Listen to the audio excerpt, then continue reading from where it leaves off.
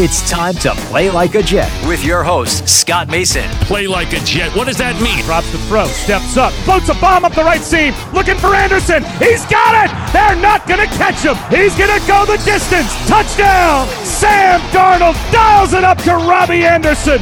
92 yards! Anderson, too much deflected, and picked off Mosley. He'll take it in. It's a pick six and a touchdown. Bell into the middle of that line, and it's a touchdown. Big return for Crowder. 85 yards. Pass thrown. There was contact with the quarterback, and it's incomplete. They got pressure on Prescott. It was Adams who came blitzing in. Hill hit immediately when he got the handoff. You know that's The Q-inator. oh my gosh. Listen, thank you. From the TOJ Digital Studios, coming to you courtesy of CBS Sports HQ, the brand new streaming sports news network, which has 24/7 live coverage of sports and costs you absolutely nothing, 100% free at all times, loaded with the things that I always look for in sports coverage: highlights, breaking news, fantasy advice, gambling picks, although I don't know that they're going to be as good as my brother Craig's, but still useful, and quality analysis. All those things are first rate on the CBS Sports HQ, and they're not something that you get very often from a lot of these big-time sports personalities.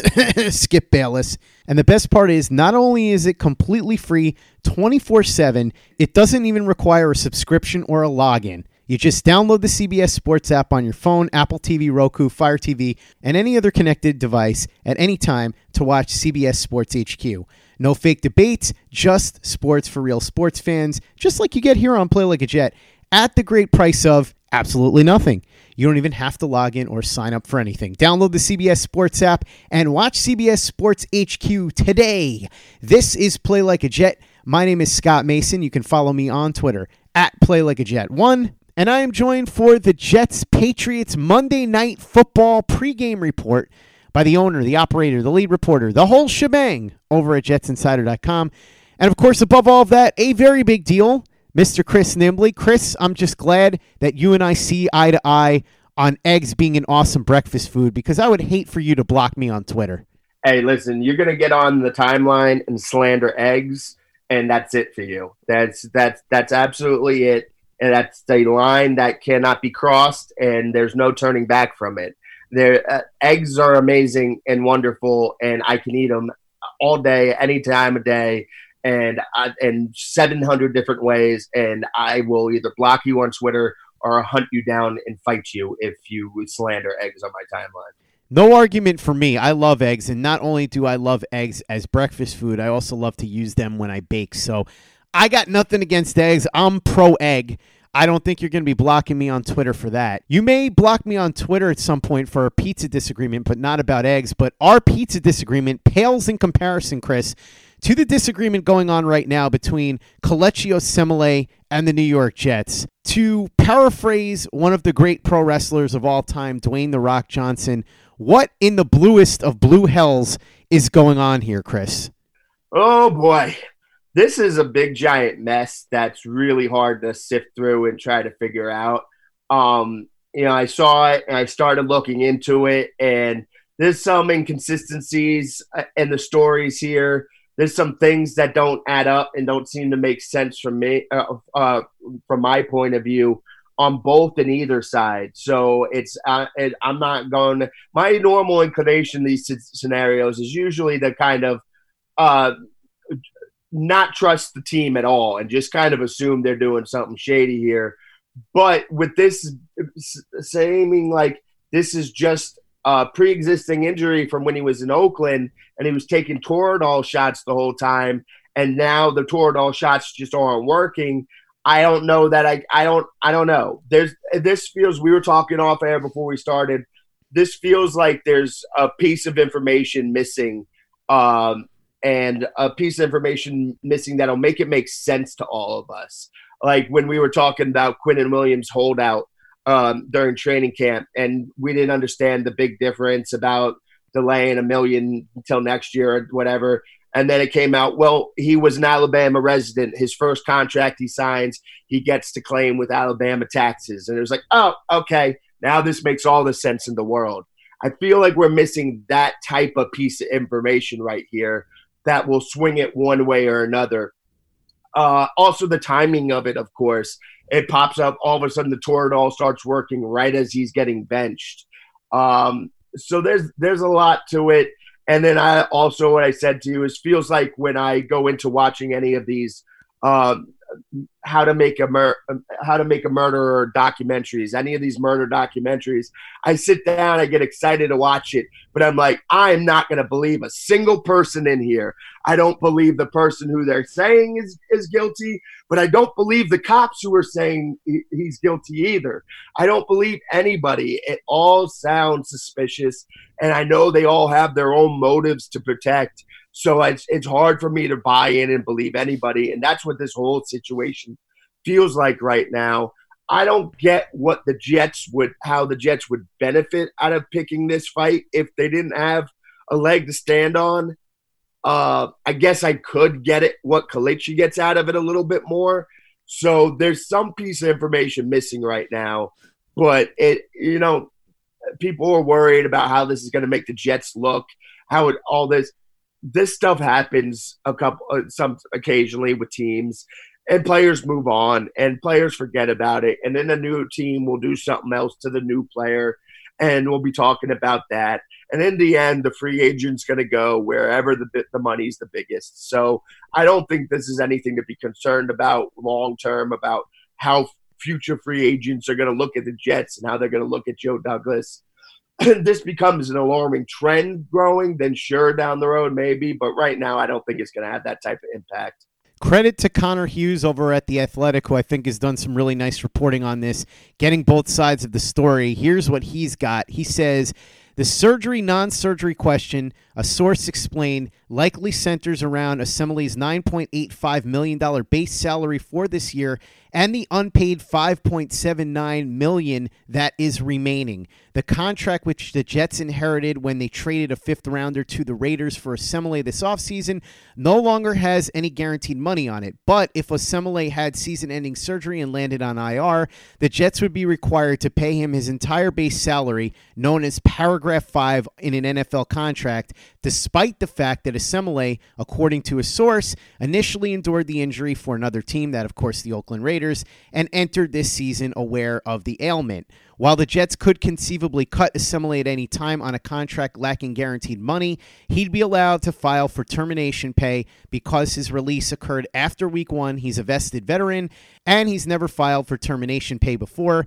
If the Jets fine Osemele for conduct detrimental to the team, which they've now done based on the fact that he did not practice on Saturday, he would not be allowed to file for termination pay. Instead, after the fine, he would need to file a grievance.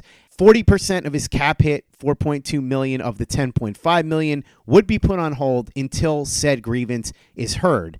Connor also had from Osemele's agent, Andrew Kessler, that his client is dealing with a torn labrum in his shoulder and is unable to play because of the pain level. Kessler says there is no debate regarding the injury and that the second doctor who evaluated Osemele said the need and timing for surgery is based on his symptoms and they require surgery ASAP.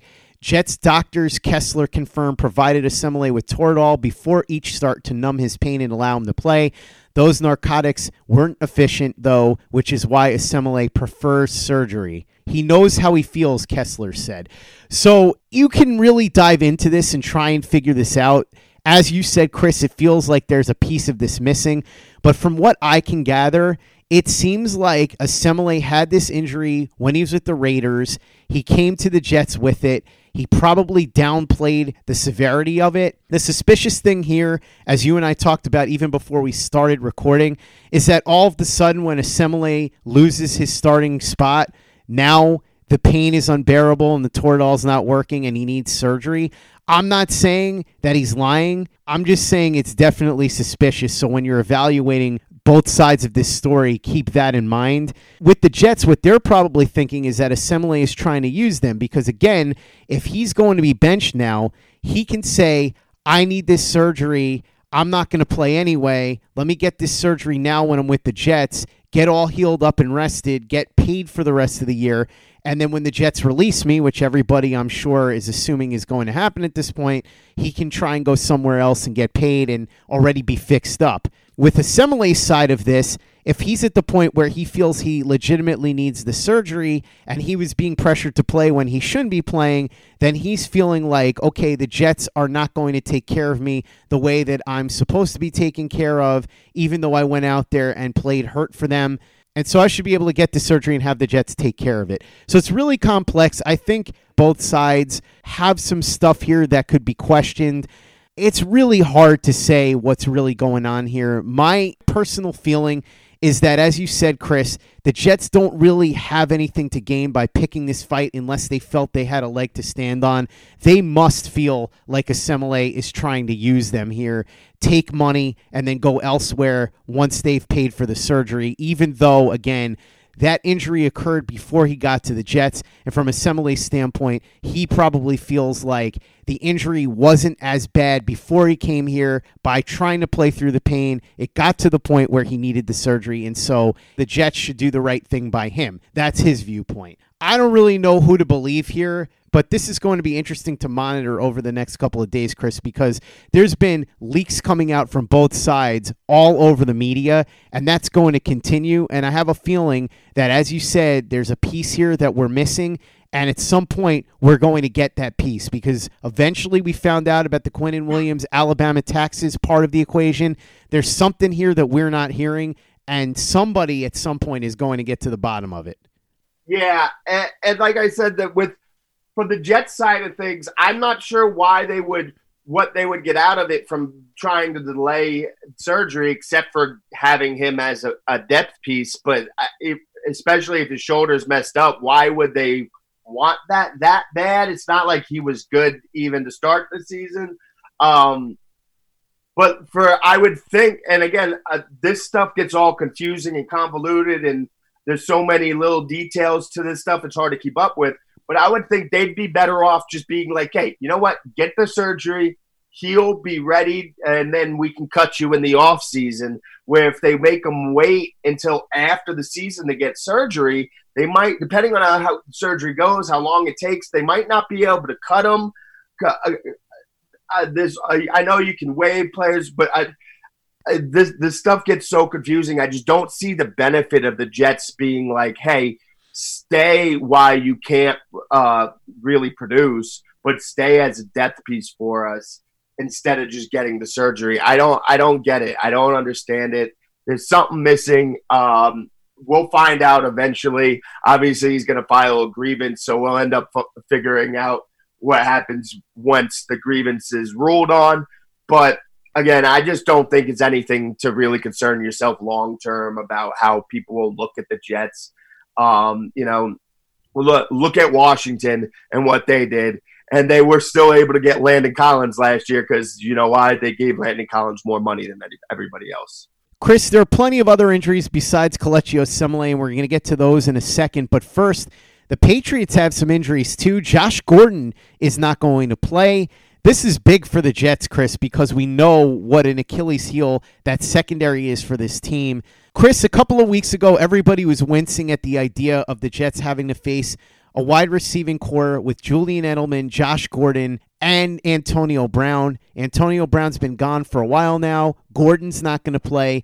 Edelman will play, but this is a big blow to the Patriots. It's Tom Brady, so I'm sure he'll find a way around it, but this is nice for the Jets because, as we said, they need all the help they can get when it comes to being able to cover the opposing team's wide receivers, and not having the most dynamic guy in that passing attack in that game is going to help the Jets a lot. Yeah, there's no Josh Gordon. There's also neither of their tight ends, Ryan Izzo or Matt Lacoste. Edelman's going to play, but he's been a little banged up too. This offense, they have all types of new guys on the offensive line because the center's out, left tackle's out. This offense is not good right now. And we've seen this a lot and I'm talking about the Patriots offense. It's just not good. It doesn't scare you right now. And we've seen this with the Patriots, especially at the beginning of the season, where sometimes the things don't look right and everyone starts to question them, I'm not going to doubt that the Patriots will turn it around by the end of the season in the playoffs and make their usual playoff run. I'm not going to do that. But right now, in this moment, this week on Monday night, I'm not scared of this offense. And the Jets defense still has some problems, but the cornerback's obviously the biggest one. Edelman's the only real concern there in this matchup. This offense should not scare Jets fans and should not scare the Jets at this particular moment right now. We'll get into this more during our keys to the game, but make no mistake about it. Not having those tight ends, not having Josh Gordon, going to be a huge boon for the Jets, especially when it comes to their chances to cover the spread if you're betting on this game. If you haven't made that wager yet, you might want to do it now. I have a feeling the lines are going to continue to tilt towards the Jets' favor as we approach kickoff later tonight. And so you want to get the maximum amount of points if you're going to make this bet. And if you're going to do it with mybookie.ag, because if you use the promo code OVERTIME, you can get your first deposit doubled. That's right. They will match your first deposit when you sign up over at mybookie.ag. You can bet on the Jets on the money line if you're feeling especially frisky, or you can take them with the points. You can do the over-under. You can bet on whether or not Sam Darnold is going to outperform Tom Brady. You can bet on whether or not Le'Veon Bell is going to have his first 100-yard rushing game of the season, and so much more. Go over there right now, mybookie.ag. Use the promo code OVERTIME, and you will get your first deposit doubled. mybookie.ag. You play, you win, and you get paid. And with that, Chris, I want to talk about the injury report, and we're going to bring Dr. Stoller in to expand upon it in just a couple of minutes. But it looks like, and you can correct me if I'm wrong, Chris, Albert McClellan not going to play, Henry Anderson, Kelvin Beachum, Trenton Cannon, Chris Herndon, Neville Hewitt. Those guys are not going to play. Their list is doubtful, but they're not going to play. And then it looks like Nate Hairston is going to come back. Alex Lewis, there was some question there. Looks like he's playing, which is very good news because he's the best offensive lineman on the team. Steve McClendon looks like he's going to come back. Darryl Roberts should play. C.J. Mosley, we know that he's going to be back. Brian Winters and Demaryius Thomas listed as questionable, but it looks like they're going to play too. Ryan Khalil, that's the one that seems to be up in the air. I'm getting the impression that Harrison is going to end up playing at center against the Patriots, but he is listed as questionable, so I guess it's not out of the question. Chris, run through this for me, please. Am I wrong with any of this, or did I hit the nail on the head as far as who's playing and who's not? You got everything except the Ryan Khalil thing. I think my guess is he's still going to play. Gase came out on Friday telling us that he wasn't going to practice, and then he went and he practiced later that day, and he practiced again on Saturday, and he's listed as questionable. So if I'm betting on whether he's playing, I'm betting that he's playing. Now, I don't know. Obviously, don't know the severity of the injury, so maybe he starts the game. Jonathan Harrison has to come in, but I think he's probably gonna play right now. That would be my guess. Everything else, you got it. Nate Hairston was a DNP all week, and then he was limited on Friday and Saturday, and is now listed as questionable. So that's probably one of those things where they'll test him out before the game, and if he's good to go, then he can go. But everybody else you mentioned, McClellan, Henry Anderson, Beachum, Canning, Chris Herndon, Neville Hewitt, and Osemele, obviously, they were solid DNPs all week long. They're not going to play. So the only two question marks really to me are Nate Hairston and Ryan Khalil. But right now, if I'm forced to bet on them, whether they're playing, I'm taking them playing.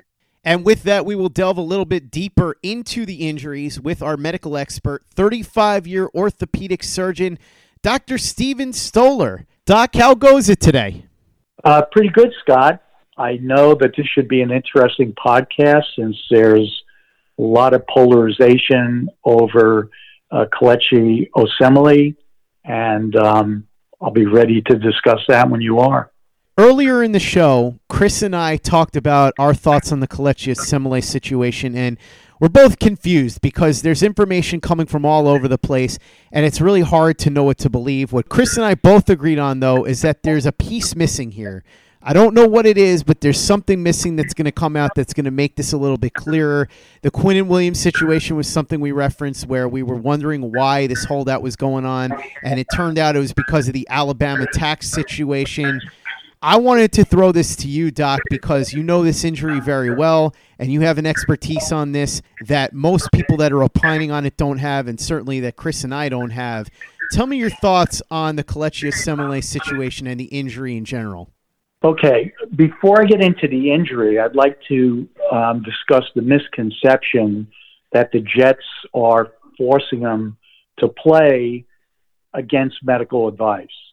And, I know the doctors or some of the doctors on the Jets staff, and they make the final decision.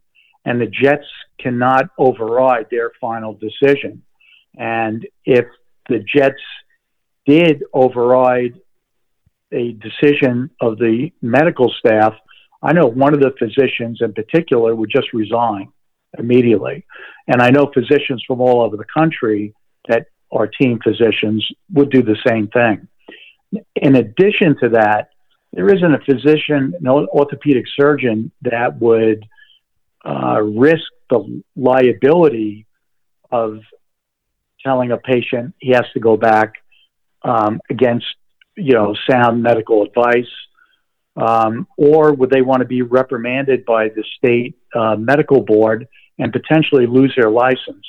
So I think these are serious accusations that is, now being discussed, that they think the New York Jets are either not listening to the medical staff or that the medical staff is being forced to make a decision based on what the Jet team wants them to.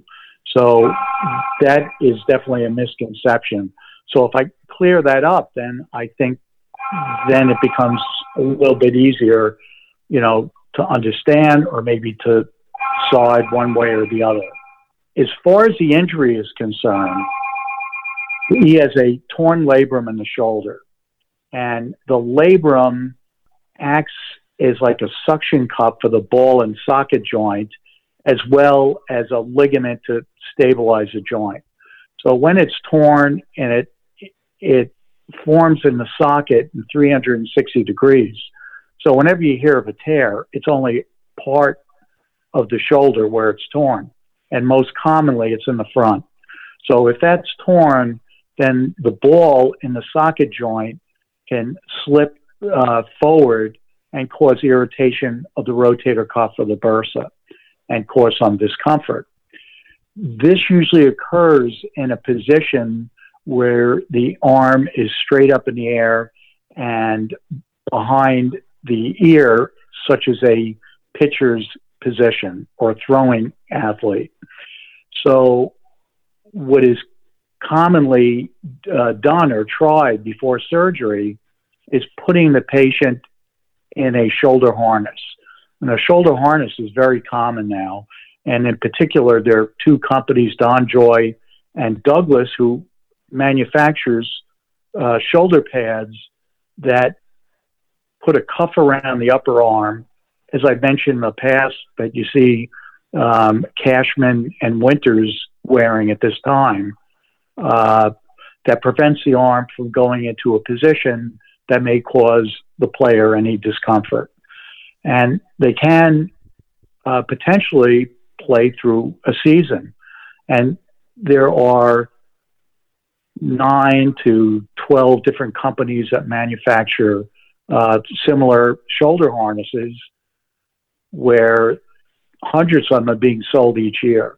So, from the amateur, collegiate, high school, and even the professionals, they're wearing them with torn labrums and are able to play through the season. And then the decision is made to have the ligaments repaired, which is something that's not uncommon. It would be more difficult for a throwing athlete, such as a quarterback or a pitcher, to continue than it would for, other positions. So I haven't read anywhere where that has been tried. So I have to side more with the Jets having a complaint than I would against them. So, being that said, I hope this clears up, some of the confusion. The other thing I have to add is that, I discussed this with my son who played collegiate football, and I forgot that he had a torn labrum, and he did finish the year as, a running back. And I saw him play against Navy, and where he ran in for 2 touchdowns and caught another touchdown without any difficulty. So he made it through the year, and then decided that since football was over and he wasn't going into the pros, that he didn't want to have surgery, and he participates in multiple activities without any problems.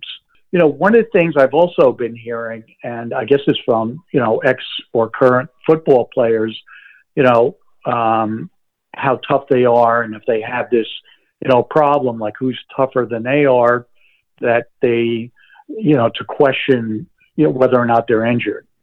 And I have to agree that they definitely are tough.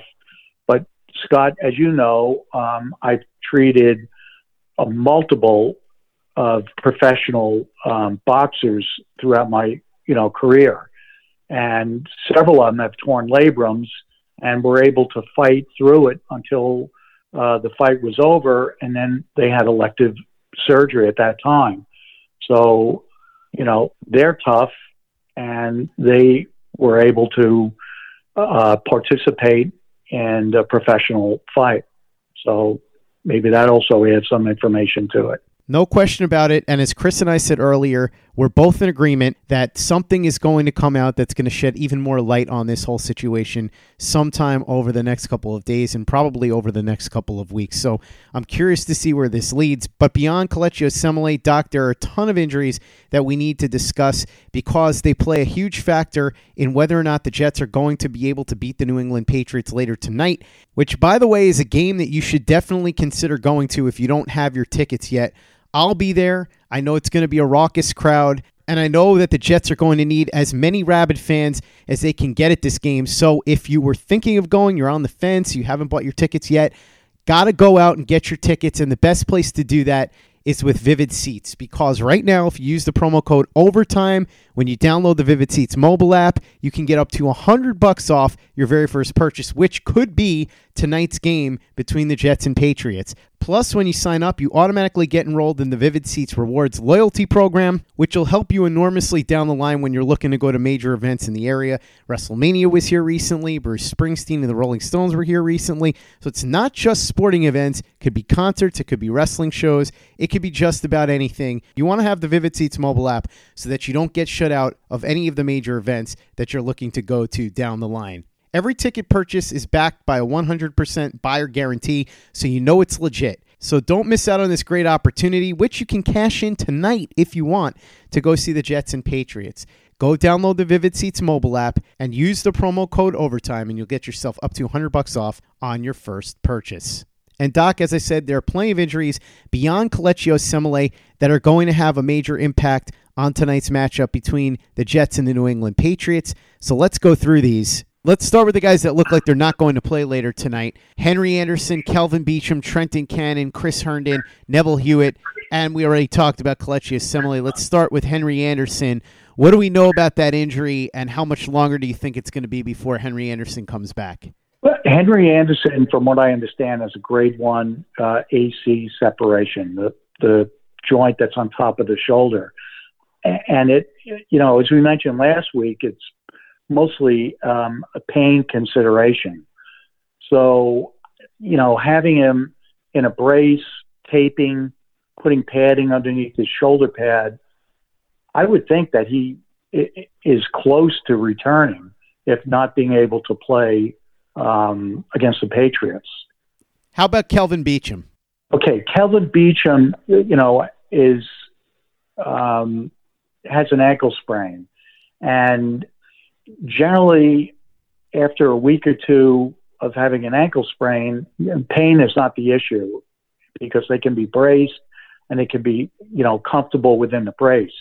what ends up happening, and especially, big athletes such as himself, the force that's required to sprain the ligaments, and the ligaments hold the joint together, are not the only tissues that are injured during the injury.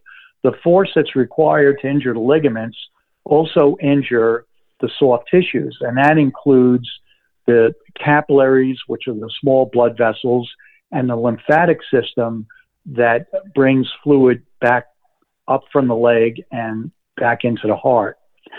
So swelling is a big issue and probably what keeps the players out longer than pain. And, to make an analogy, if you magnify this by, let's say, 1 million, and you have the traffic going from the George Washington Bridge, Lincoln Tunnel, and Holland Tunnel, if you block one of the accesses to getting into New York or getting out of New York, you're going to have a traffic jam on all the highways that lead into it. And the same thing happens with returning blood back to the heart. And eventually these,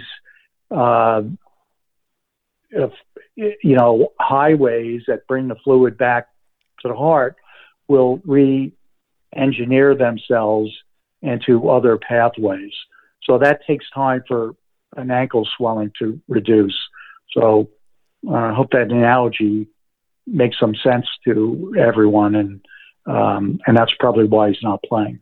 Chris Herndon, what's the story with him? We were hoping he was going to play. Do you think he'll be able to go next week?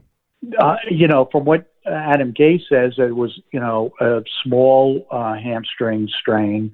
So, I think he certainly should be able to play by next week. But, again, it has to do with pain and getting his range of motion and strength back without re-injuring the healing process or aggravating the healing process. How about Neville Hewitt? He has 2 injuries. He has a neck and a knee. I don't know which one is the predominant reason for him not returning. I would know this, that if his neck is injured and he has a structural, defect based on the MRI, he certainly would be out for the season. So I think that's probably clear. So it's probably a muscle spasm. And as for his knee, I haven't heard of any structural, defect or injury. So I think both of these are just a matter of, pain tolerance and reducing the inflammation in those areas. Trenton Cannon. He has a foot injury. Specifically, I don't know what part of the foot is injured. But, obviously, since you put a lot of stress on the foot, that will be, painful. It's a significant weight-bearing portion of the body. And I have no further information, but, I'd be certain that when he's able to run and cut that he would be able to return. Should also mention that Albert McClellan, the linebacker, is out. He's going through concussion protocol, so that's standard operating procedure. We know that C.J. Mosley, who is listed as questionable, is going to play, so we don't have to worry about that. Let's go through some of the rest of these, Doc. We know what the recurring problem is with Demaryius Thomas. You've talked about that a bunch. It's the hamstring issue, but he is expected to play. Let's talk about the offensive line, though. Kelvin Beachum not playing. Alex Lewis is expected to play. Ryan Khalil seems to be up in the air. What do we know about those two guys? Well, Alex Lewis is listed as a neck injury. And, I don't know the results of the MRI, but I know that if they were positive, revealing any structural, defect as a herniated disc or spinal stenosis, that he would be immediately out for the season. So I don't believe that that's occurring, and it's probably a neck spasm, which is causing discomfort. And if that's able to be controlled, then I think he would be able to play. Ryan Khalil has a shoulder injury. I don't see any reports of any structural damage. So he probably has inflammation around the shoulder, possibly including the bursa. So if that's inflammation is reduced and he doesn't have much pain, then he should be able to return.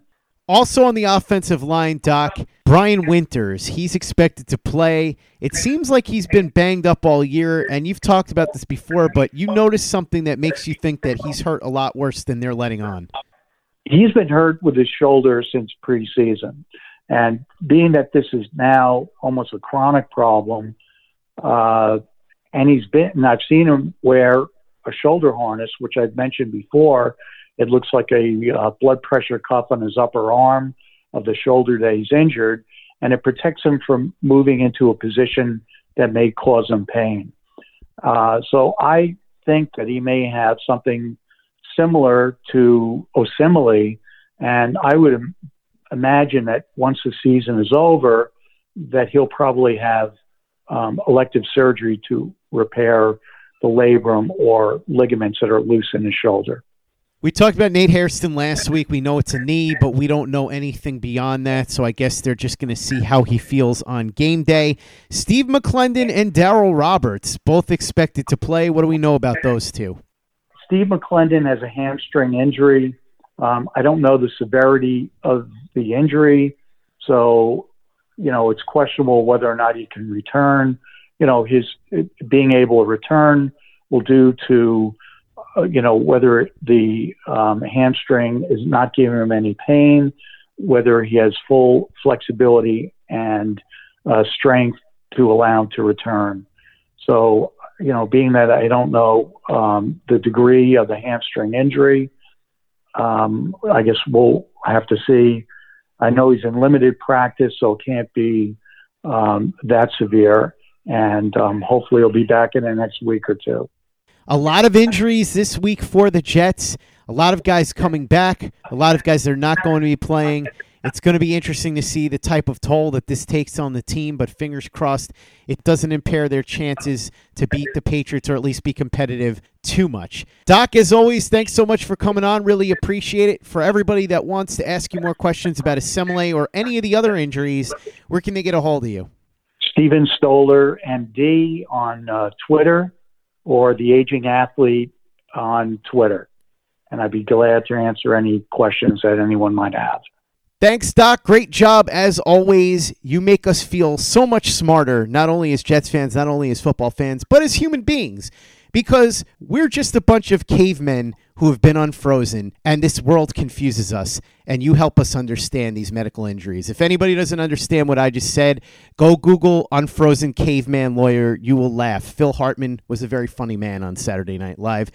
As we now get to our keys to the game, Chris, let's talk about this. The first key is something that I want to touch on that we talked about earlier, and that is what Greg Williams does with this defense, because Josh Gordon is not going to be in there. Those tight ends are not going to be in there.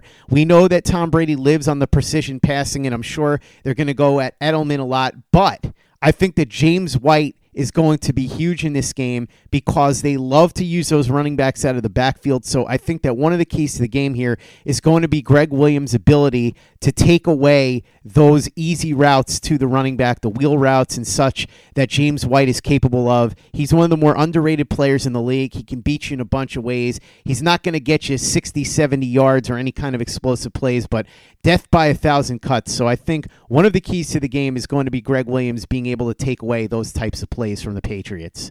Yeah, again, this offense looks vulnerable right now. It doesn't look great right now. There's two players I'm really concerned about.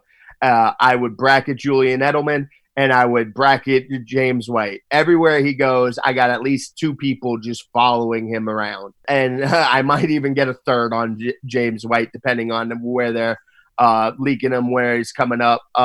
Obviously, you still got to worry about their running game and Sony Michel a little bit. But in the passing game, I'm just really putting all my focus.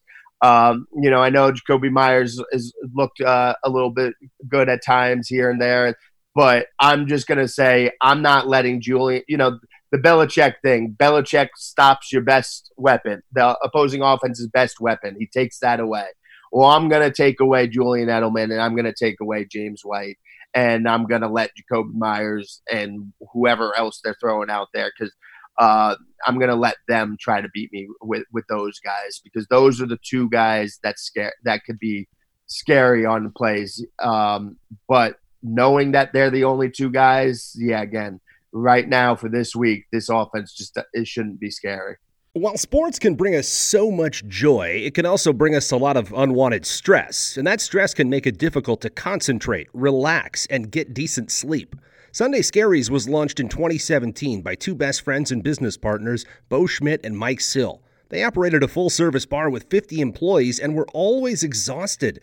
They tried all kinds of products, but they didn't work. Then they started experimenting with CBD. They loved the effects and regained control of their days and nights, but they wanted better CBD products. So what they did for themselves was specially formulate CBD gummies with vitamins D3 and B12 that were super consumable, easy to take on the go, and effective. Long story short, their specially formulated CBD products and vitamins helped relieve the overwhelming angst they felt on a daily basis. So in July 2017, they named the company Sunday Scaries and began sharing their products with friends and launched their online store at sundayscaries.com. With tens of thousands of customers, monthly subscribers, and a 100% money-back guarantee, Sunday Scaries has always been on a mission to transform a worrisome nation into a chill one. And right now, we have a bonus for you. Get 25% off all products at sundayscaries.com when you use the code OVERTIME. Again, 25% off all products at sundayscaries.com when you use the code OVERTIME. Hey guys, Greg Peterson here with the Baseball Betting Podcast. As we know, the MLB season is back in our lives. It's going to be a 60-game sprint unlike anything that we've ever seen before, and I'm going to be giving you picks every single day, 7 days a week with Major League Baseball. We're also going to be keeping up with the KBO as well. If you like baseball and you like being able to make some money, subscribe to the Baseball Betting Podcast with Greg Peterson on Apple Podcasts, Google Play, Spotify, Stitcher, TuneIn, or wherever you get your podcasts. Play like a Jet. Play like a Jet.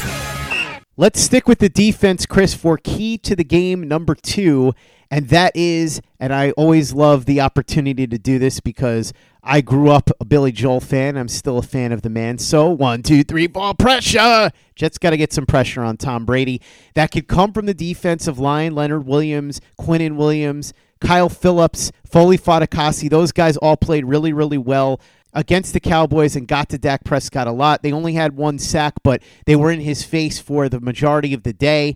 Even if they don't necessarily sack Brady, if they can get in his face like that, the way they did against Prescott, it could be a big factor here because we know that that's how you get Tom Brady off of his game is you disrupt his rhythm. If you can do that, you can give yourself a chance to at least contain him in this passing attack, especially since, as we already said, Chris, there's not a lot of weapons that are healthy right now for this Patriots offense. So whether it comes from the safeties and they deploy Jamal Adams creatively, whether they do some stuff with Jordan Jenkins on the outside, or more likely, whether that defensive line can get in there without blitzing, they've got to get some heat on Tom Brady.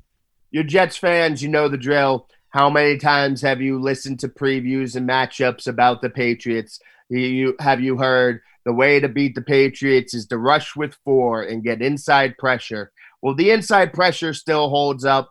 The rush with 4, I don't know that that's that important this time because normally you have to rush with 4 because they have so many weapons for Tom Brady to get the ball out all over the field really quickly to any of his 7 different weapons he can throw to.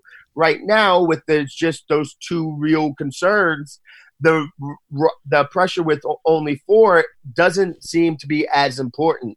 I feel like the Jets can get away with more blitzes, bringing 5 and 6 on plays and just worry about those 2 guys mostly. So that will make it a little bit easier here, but absolutely, of course, you have to pressure Brady. You have to hit him. You have to rattle him. You have to make him uncomfortable. You have to start making him see and feel ghosts because he is human in that way.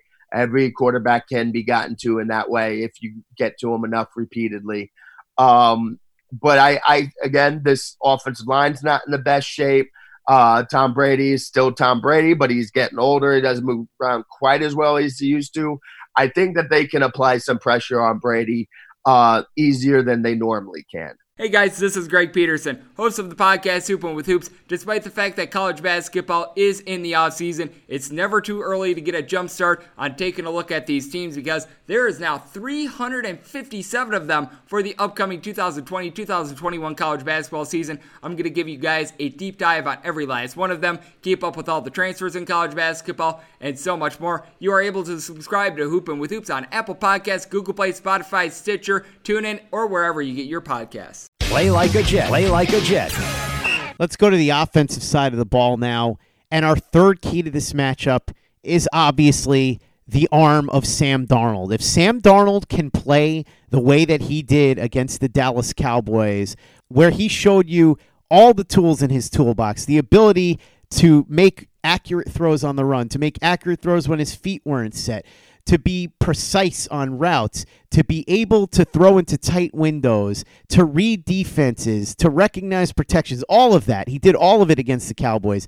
If he can do that against the Patriots, we know how great this Patriot defense has been, but they've only faced one really good quarterback this year, and that was Ben Roethlisberger before he got injured.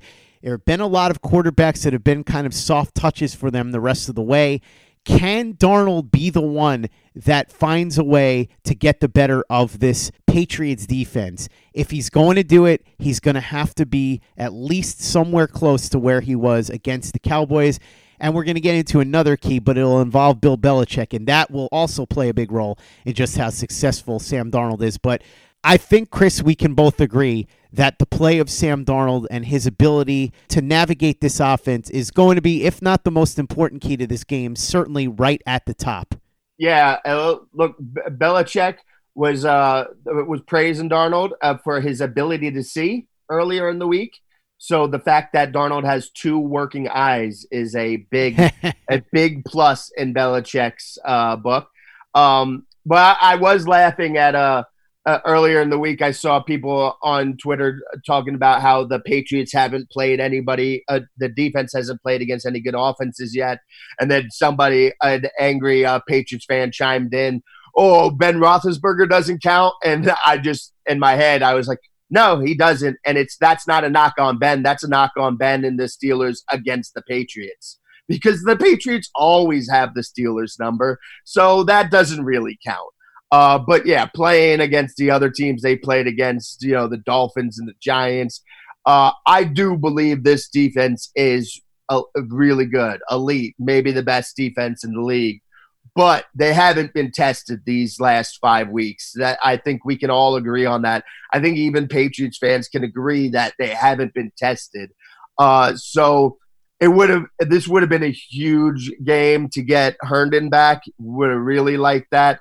Earlier in the week, I said get Herndon and Mosley back, and I'm going to pick the Jets to win this game. But being able to add that to the equation would have been really nice for Sam Darnold and this team. But they're going to have to make do with what they have.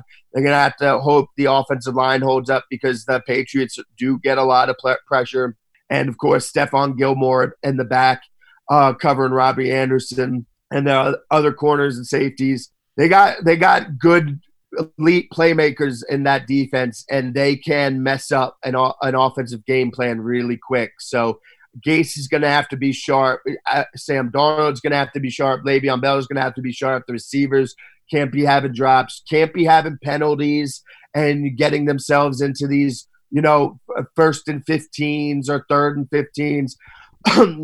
They have to be sharp. They have to be on their P's and Q's, all those cliches you want to type off.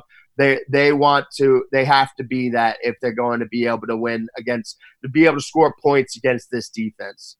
And that leads into our next key to this, which is Adam Gase's game plan, because we know that Bill Belichick is always playing high-level grandmaster chess. Can Adam Gase match him with his offensive game plan and adjustments? Because we know that not only is Bill Belichick the master of game planning, he's the master of adjusting on the fly. So if at some point, say, Bill Belichick's defense is confusing Darnold, is Gase going to be able to come up with a way to counterbalance that? If he can, and if Darnold can play well, And if they can adjust if things aren't going well early on, then the Jets will be able to have a good chance, I think, to stay in this game over the course of the entirety of the game in all 4 quarters. But it's going to be imperative that Adam Gase not only has a good game plan, but is able to adjust if that game plan isn't working, and if Belichick is making adjustments to stop whatever it is that does work early on. This is always the case, but Gase is the one who is known as an offensive innovator and an offensive genius. He's also had reasonably decent success as a head coach against Bill Belichick with the Miami Dolphins. So this is where he's going to have to start showing you what he's made of as an offensive play caller and as an offensive mind. Yeah, the whole argument in Gase's behalf about his time in Miami and then coming here was he didn't have the weapons to allow him to run the offense he wanted to run in Miami. He just didn't have it. And you look at last week against Dallas, and that's a big old feather in the cap of that argument. That makes you think, okay, maybe there's something to what he was saying. Now it's only one game. He's going to have to prove that over a lot more for us to fully buy into that. But if you do buy into that, or if you're willing to even just suspend disbelief for now, then really Belichick might be at a little bit of a disadvantage here because he's really got one game of tape to look for out of what to expect from an Adam Gase and Sam Darnold-led offense. If you think that Adam Gase's offense in Miami was watered down because of the talent, then he didn't put out a lot of tape out there of stuff that he's going to be using with Darnold. It's really a lot of just this one game of tape there for him to work with. So there could be a whole bunch of things in Adam Gase's playbook that Belichick hasn't seen. Now, I could be giving him too much credit. I'm saying this is just a possibility. So maybe it's just a handful of stuff he hasn't seen. But there does seem to be a possibility for Gase to get some type of an advantage in this one game situation here against Belichick. We always do 5 keys to the game, so I'm going to combine this last one with a couple of things, but it's going to revolve around the offensive line and Le'Veon Bell. Le'Veon Bell hasn't had that breakout game just yet, and he's going up against a New England Patriots defense that has been dominant. If he can get things going on the ground, and if Sam Darnold, as we said, can play the way that he played against the Cowboys, it's going to be a real test for that Patriots defense because we know what Le'Veon Bell's capable of when he's firing on all cylinders, and we saw what Sam Darnold did against the Cowboys last week. But if this is going to happen, it is going to happen because the offensive line holds up. Now, they held up a lot better than most people expected last week against the Cowboys, but there's some more shuffling now. Brandon Shell, who came in as an injury replacement for Kelvin Beachum last week, is going to end up playing right tackle this week. It looks like Chuma Edoga will play left tackle. Edoga has looked relatively solid in his first 2 starts. As I said earlier in the week, he did struggle here and there, but overall for a guy that's only made 2 starts in the NFL, he's been fine. Shell was really bad when he came in for Beachum, so now you wonder about what the drop-off will look like there. We don't know what to expect with Khalil and Harrison, but Khalil has not been good anyway, so you want to get passable center play from Khalil or Harrison, whoever ends up being there. Lewis is banged up. Can he continue to play the way that he has the last 2 weeks? That's a huge question. Brian Winters is nicked up too, and he's very inconsistent. So Le'Veon Bell and the offensive line going to be huge factors, and the offensive line is going to need to do a lot better than they did the last time the Jets played the Patriots when Jamie Collins more or less dominated all by himself. If the offensive line can play somewhere close to the way that they did against the Cowboys last week, and if Le'Veon Bell can get going early on, then this could turn out to be a real game.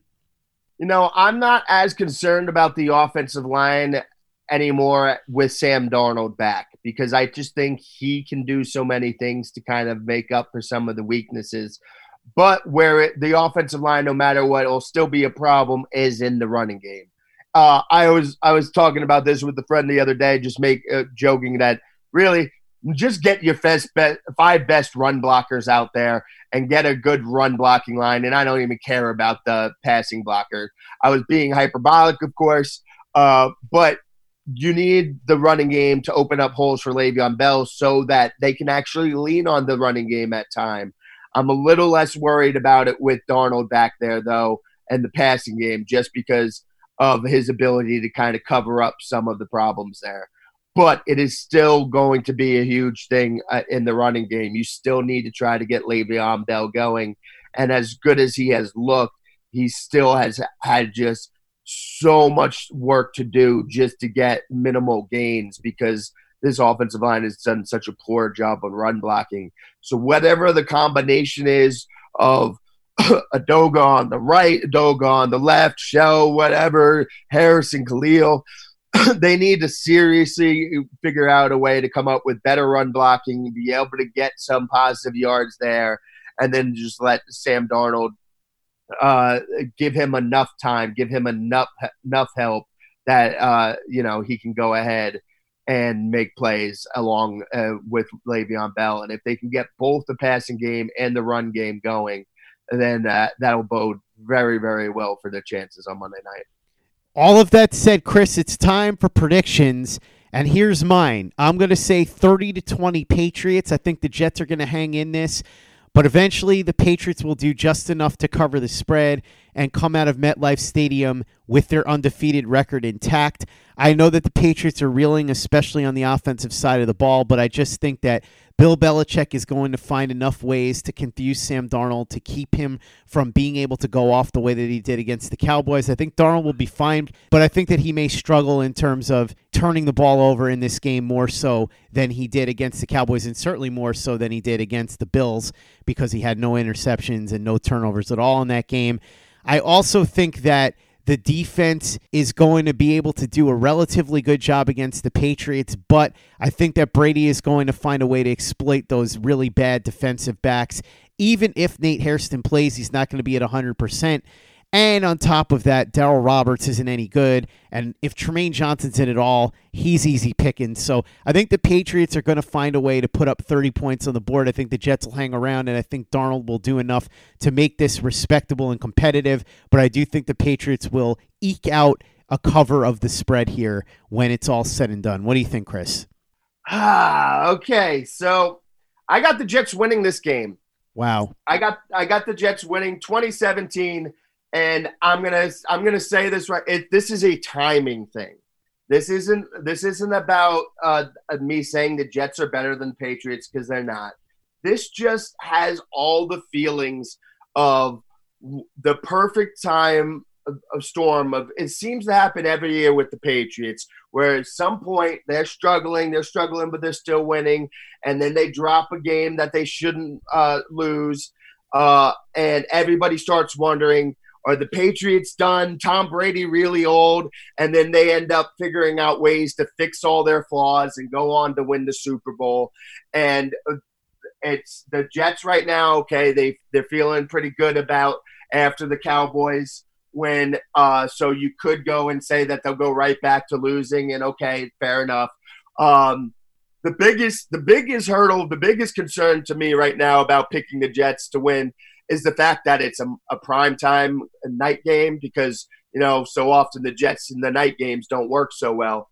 But I just feel like this seems like this sets up as the perfect time for the Jets to sneak this win in, get the win, and then everyone else do what they do, questioning the Patriots. Patriots will turn it around and win the Super Bowl, and then the Jets will end up losing next week to Jacksonville, and then everyone will be wondering what the hell happened again. So, I'm going to go ahead and go out on a little bit of a limb here and say the Jets win this game 2017. There you go, Chris, going out on a limb and predicting the Jets to win this one. My brother Craig actually predicted that yesterday when he gave his NFL picks. So this is going to be interesting. There are more people picking the Jets than I ever would have expected, and a lot more people picking the Jets to beat the spread than I ever would have expected. Maybe I'm just trying to temper my expectations when I say that I think the Patriots are going to win and barely cover the spread, but we're going to find out in just a few hours, because the Jets and the Patriots will do battle at MetLife Stadium, national television, Monday Night Football. Hopefully, at the very least, it's a competitive game and a fun one to attend. Chris, as always, thanks so much for joining me on the pregame report. Really appreciate it. I know you've got a lot of great stuff up at jetsinsider.com, and I know you're going to have plenty up after the game as well. What can people expect when they head over there? Yeah, obviously I'll have stuff about the game, breaking down the game and everything there. We'll have to wait and see how it plays out to see exactly what. But next week I'll have something coming on Chuma Edoga about how he's looked and how he's settling in, getting into the NFL, how he's feeling. I'll have a bunch of other stuff along those types of lines as well. But I'll have some good content coming out next week for you guys that I think fans will definitely really like. Go ahead and follow Chris on Twitter at C Nimbley and at Jets Insider. Follow his deputy editor, the president of the Calvin Anderson fan club, Alan Schechter at Alan_SCHECHTER. Read Chris's very big deal work over at jetsinsider.com. And for the latest and greatest in New York Jets podcasts, you know where to go. That's Turn on the Jets Digital and turnonthejets.com.